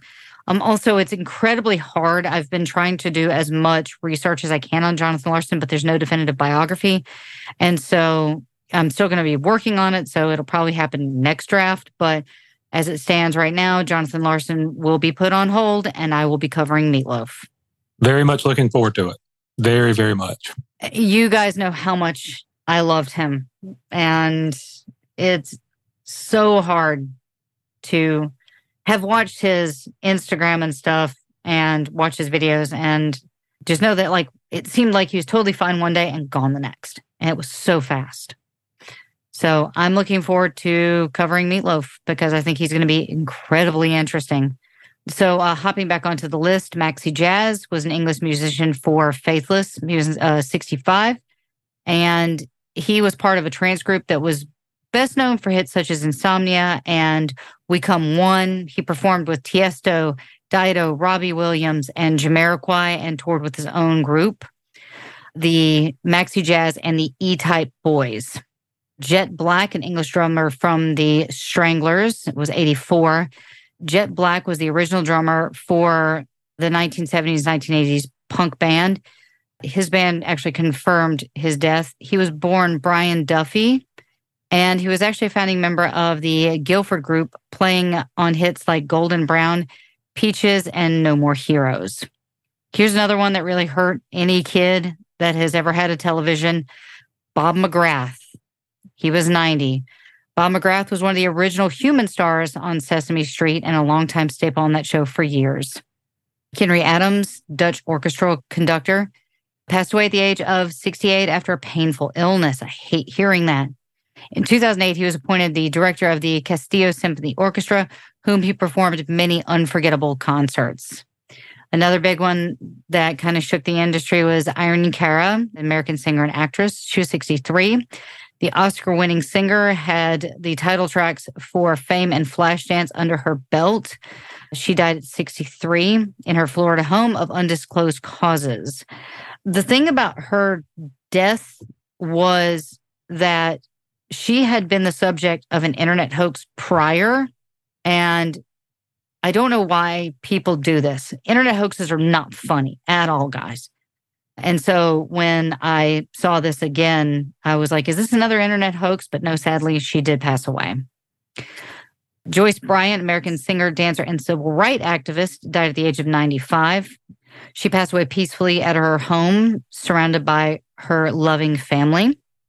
Gal Costa, which was a Brazilian singer, passed away at the age of 77. She's one of the greatest voices in Brazilian pop music. Died at the age of 77. The information was confirmed by the artist's press office. Her cause of death is still unknown. Greg Philbin, American rock bassist for REO Speedwagon, passed away at the age of 75. He played on the band's first 6 studio albums and appeared on 1977's live You Get What You Play For. Jody Miller, American country singer, died at the age of 80 due to Parkinson's disease. The Grammy-winning Oklahoma artist died in Blanchard due to complications from the disease. She won a Grammy for Best Female Vocal Performance on her song Queen of the House. It was her biggest hit, and it was a counter to a fellow Oklahoman's Roger Miller's chart-topping song, King of the Road. So I guess they were doing diss tracks even back then. Jesse Powell was an American R&B singer who succumbed to cardiac arrest at the age of 51. His death was confirmed on social media. PNB Rock, who was an American rapper, was shot at a restaurant. He was only 30. Another rapper passed away of a drug overdose. That was Big Scar. He was Memphis born, and according to reports, his real name was Alexander Woods, and he was only 22. Oh, wow. Michael James Jackson, American producer for Kiss, passed away due to complications of COVID-19 at the age of 56. He worked on several of the band's 1980 albums. We have Alan White, English Hall of Fame drummer for Yes, passed away at the age of 72. His wife, Gigi, confirmed in a statement on wife's Facebook. It said, Alan White, our beloved husband, dad, grandpa, has passed away at the age of 72 at his Seattle area home on May 26th, 2022, after a brief illness. Norman Duff, American singer, songwriter, and publisher, died at the age of 83 of cancer. He was one of the early Velvet Underground producers and appeared first on Consequence. Andrew Woolfolk, he was the American saxophonist for Earth, Wind, and Fire, passed away at the age of 71. He played on countless hits by the group and so much more. One that hit really, really hard for all my friends on social media. This seemed to be one that really struck a chord in the same vein as Robin Williams. And that was Stephen Boss, whose name was actually more well-known, which was Twitch. He was an American dancer, but he was also the DJ for the Ellen DeGeneres show, and he passed away of suicide. And that one gained a lot of traction. That was fairly recent, wasn't it? Yes, it was December 13th that we found out. But I mean, everyone, my mom had posted something about it. Literally, like everyone. You couldn't, on my personal Facebook feed, you couldn't scroll more than like 2 or 3 posts without somebody posting something about Twitch. He was one of those performers that you would watch him and it would bring a smile to your face. He was joyful. He was talented. He was such a hard worker, and he was such a light. And so you just never really know what anybody's going through. And, unfortunately, they found him, I believe, a couple miles away at a motel. And it's just, that's one of the, for me, it was so incredibly sad because I remember him on So You Think You Can Dance. I remember the door dance. I remember the therapy dance. I just loved him. But he was also a DJ. And so sadly, he has passed away. We have another DJ, and that is DJ Delete, who was an Australian DJ, passed away due to an overdose. Real name, Ryan Biggs. He was, they found him in a city in Holland that I will not even attempt to pronounce. You think my brother's bad with the Italian? I am even worse with Holland. Jake Flint, singer-songwriter from Oklahoma, from the band Red Dirt. Oh, this one's good. Oh, this one's awful. This one's gutting. I wasn't even that familiar with him, but just when I read the story, I just thought, oh my, this is horrible, awful. Yeah. Give a little insight. Well, the only thing I know is A, he was very young, and B, he died a few hours after he got married. Yep. Ugh, man. Yeah, he passed away in his sleep just a few hours after his wedding to his wife, Brenda Flint, on November 27th at the age of 37. God, that was one of those, this has to be clickbait. This can't be real. And no, it's very real. And yeah. And then someone I actually got to work with when I was way younger, Sidney Poitier, 94. He was a groundbreaking actor and transformed how the world saw Black actors. He kind of came in and kicked the door down. And when I got to work with him, it was a movie called The Last Brickmaker in America. I believe it was one of his last things that he worked on. He was so kind and so generous with his time and just one of the nicest people that I've ever gotten the honor to work with. But he was also a singer, and he released several songs. Well, there's several clips of him singing, and they're all just awesome. The only problem is I would play them here. Maybe I'll put them on our Facebook page. I would put them here, but the sound quality is so bad from those days that I'm afraid that it wouldn't come across. So maybe what I'll do is I'll throw those up on our socials. The next one that passed away was Sonny Turner, an American singer for the Platters. He had throat cancer, and he passed away at the age of 83. He died last Thursday, that's January the 13th, 2022, at his daughter's home in Rancho Cucamonga, California. Dallas Frazier, American country music singer and songwriter, wrote the song that I love, and I believe I did a dance to at the old folks home that my mom would, take me to dancing to. He wrote Elvira. Wow. Yeah. Giddy up, papa, mau. Yep. Passed away at the age of 82.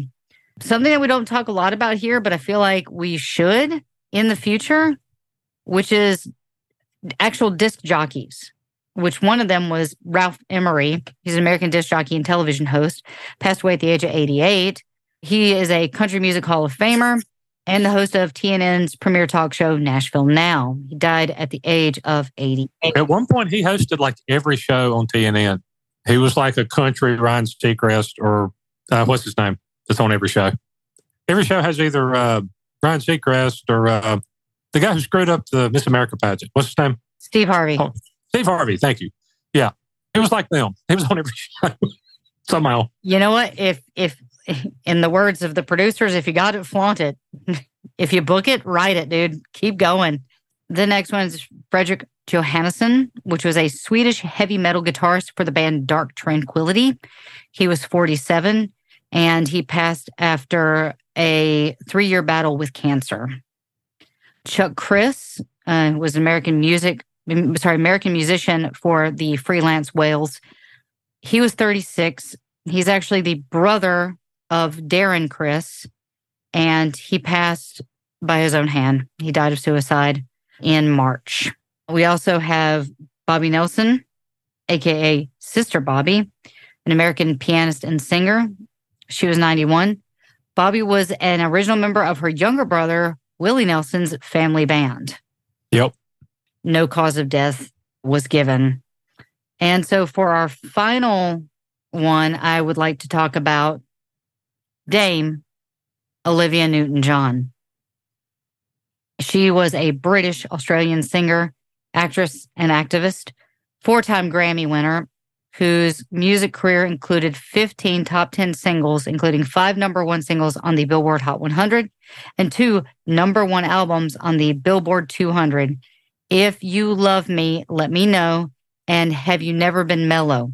11 of her singles, including 2 platinum, and 14 of her albums, including 2 platinum and 4 2x platinum, have been certified gold by the Record Industries Association of America, or the RRRRR. In 1978, we all know that Olivia Newton-John starred in the film Grease, which was the highest grossing musical film at the time and whose soundtrack remains one of the world's best-selling albums, full stop. It features 2 major hit duets with co-star John Travolta. You're the One That I Want is one of the best-selling singles of all time, and Summer Nights, which is her signature solo recording, includes the Record of the Year Grammy winner, Honestly I Love You from 1974, and Physical, 1981, Billboard's highest-ranking Hot 100 singles of the 1980s. Other defining hit singles include If Not For You, Banks of the Ohio, Let Me Be There, If You Love Me, Let Me Know, Have You Never Been Mellow, Sam, Hopelessly Devoted to You, A Little More Love, Twist of Fate, and from the film Xanadu, Magic and Xanadu with the Electric Light Orchestra. In May of 2017, it was announced that Olivia Newton-John's breast cancer had returned and metastasized to her lower back. Her back pains initially had been diagnosed as sciatica. She subsequently revealed that this was actually her third bout with breast cancer and that she had a recurrence of the disease in 2013, in addition to her initial 1992 diagnosis. With the 2017 reoccurrence, the cancer had spread to her bones and progressed to stage 4. Newton-John experienced significant pain from her bone lesions and had spoken of her use of cannabis oil to ease her pain. She was an advocate for the use of medical cannabis, and her daughter Chloe actually owns a cannabis farm in Oregon. That's just a fun fact. Fun fact! Fun fact. Yeah. Olivia Newton-John died from cancer on August the 8th, 2022 at age 73 in her home in the San Ynez Valley of California. Tributes, of course, were paid by John Travolta, Barbra Streisand, and so many others. As a mark of respect, Melbourne and Sydney lit up many of their landmarks.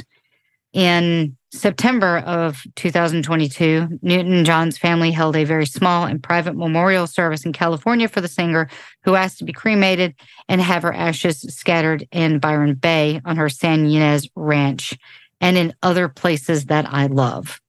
A large memorial is slated to take place in Melbourne, Australia, after the state of Victoria offered Newton-John's family a state funeral, with her niece, Toddy Goldsmith, saying that they have accepted. So that's where we are going to end our show today. There will be a lot of things in the show notes. If we didn't talk about your favorite again, I'm so sorry. There's only so much time. This has actually taken us about 2.5 hours to record. It's going to be a very long episode, but what can you say about these people's lives? They have touched us in so many ways, some of them more than others, of course, but we feel their loss and we feel their absence.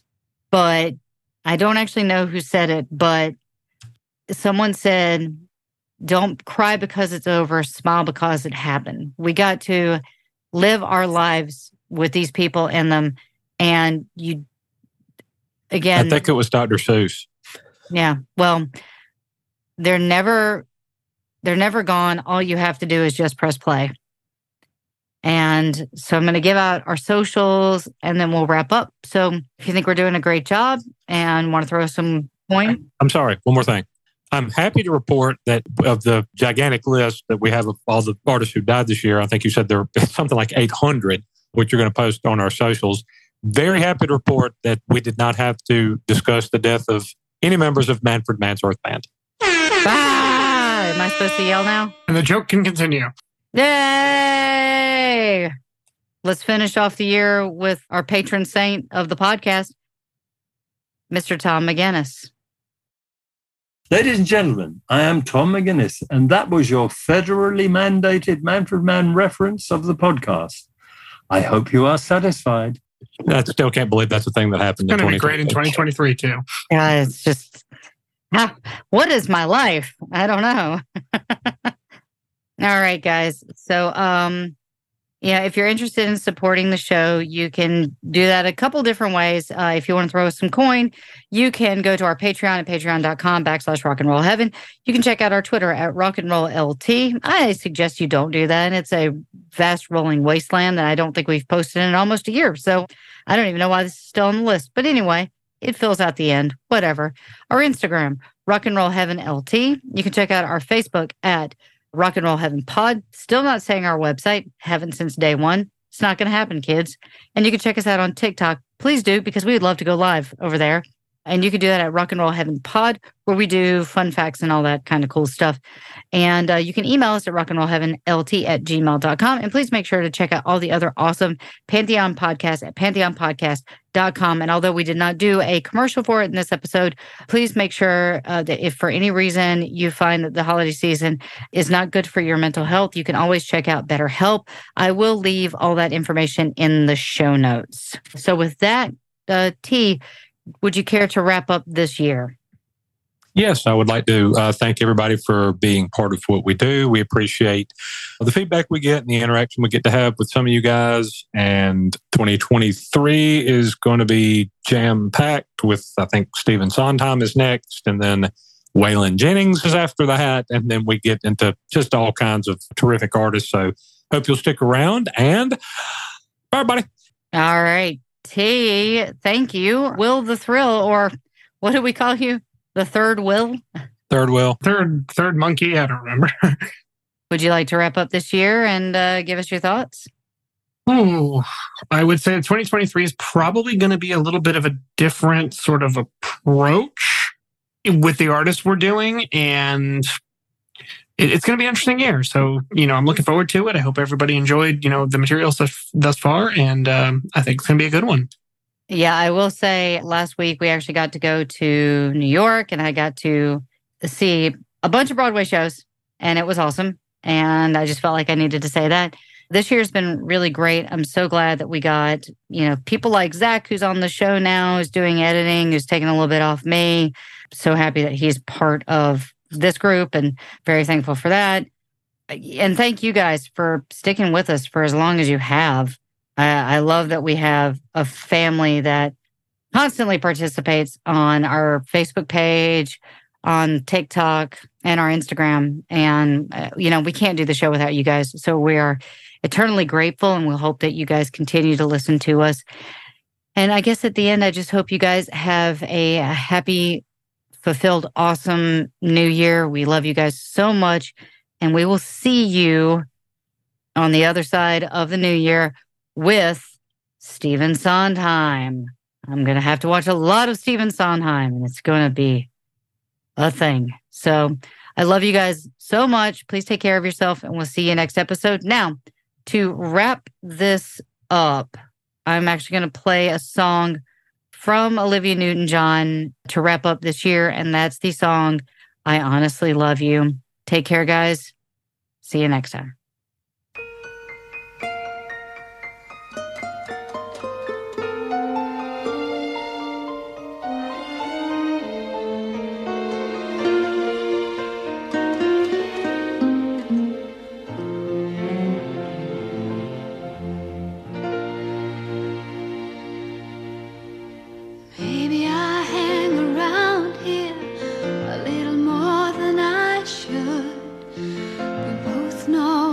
Somewhere else to go,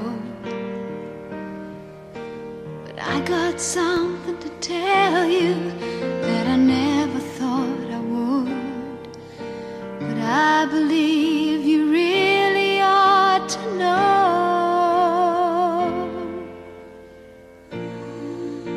I love you. I honestly love you.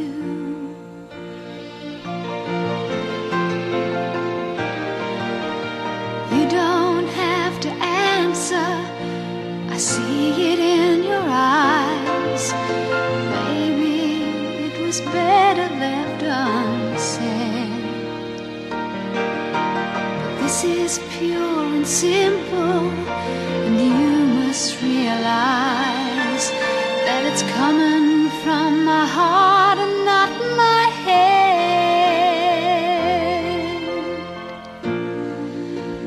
I love you. To love you.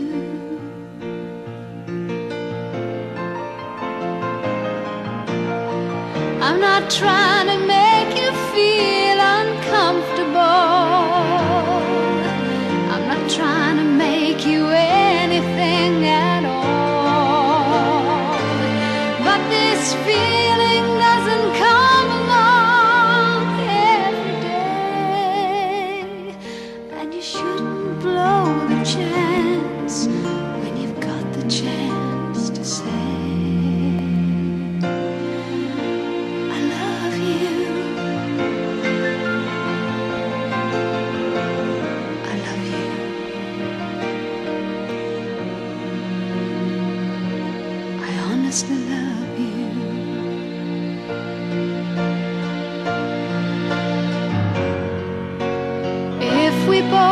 were born in another place and time, this moment might be ending in a kiss.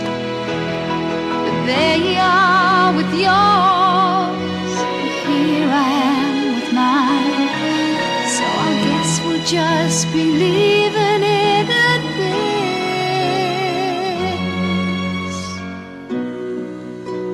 I love you. I honestly love you.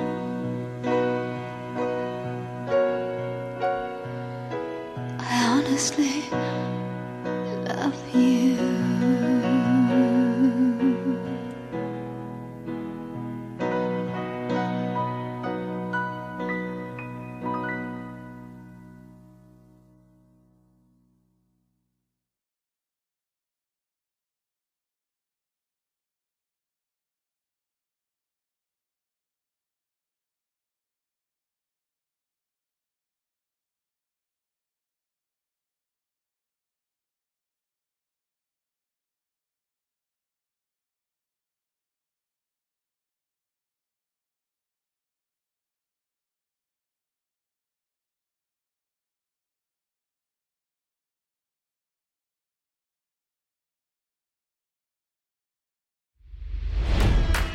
It's NFL draft season, and that means it's time to start thinking about fantasy football. FantasyPoints.com features industry-leading experts and prognosticators using proprietary hand-charted data to help you score more fantasy points. FantasyPoints.com is the place to go for whatever kind of fantasy football you play. Whether you play fantasy football, daily fantasy sports, or do a little bit of everything, Fantasy Points has the meticulously researched content to guide you to victory. And why wait for the fall? Fantasy Points also covers the new spring football league, the UFL. Join the guru, John Hansen, Scott Barrett, Joe Dolan, and other massive names in the fantasy football universe with an exclusive offer. Use code Pantheon for 15% off any Fantasy Points package, including the all-in package, with access to every article, tool, and data nugget that Fantasy Points has to offer. That's FantasyPoints.com and code Pantheon for 15% off at Fantasy Points. FantasyPoints.com, code Pantheon. Score more fantasy points.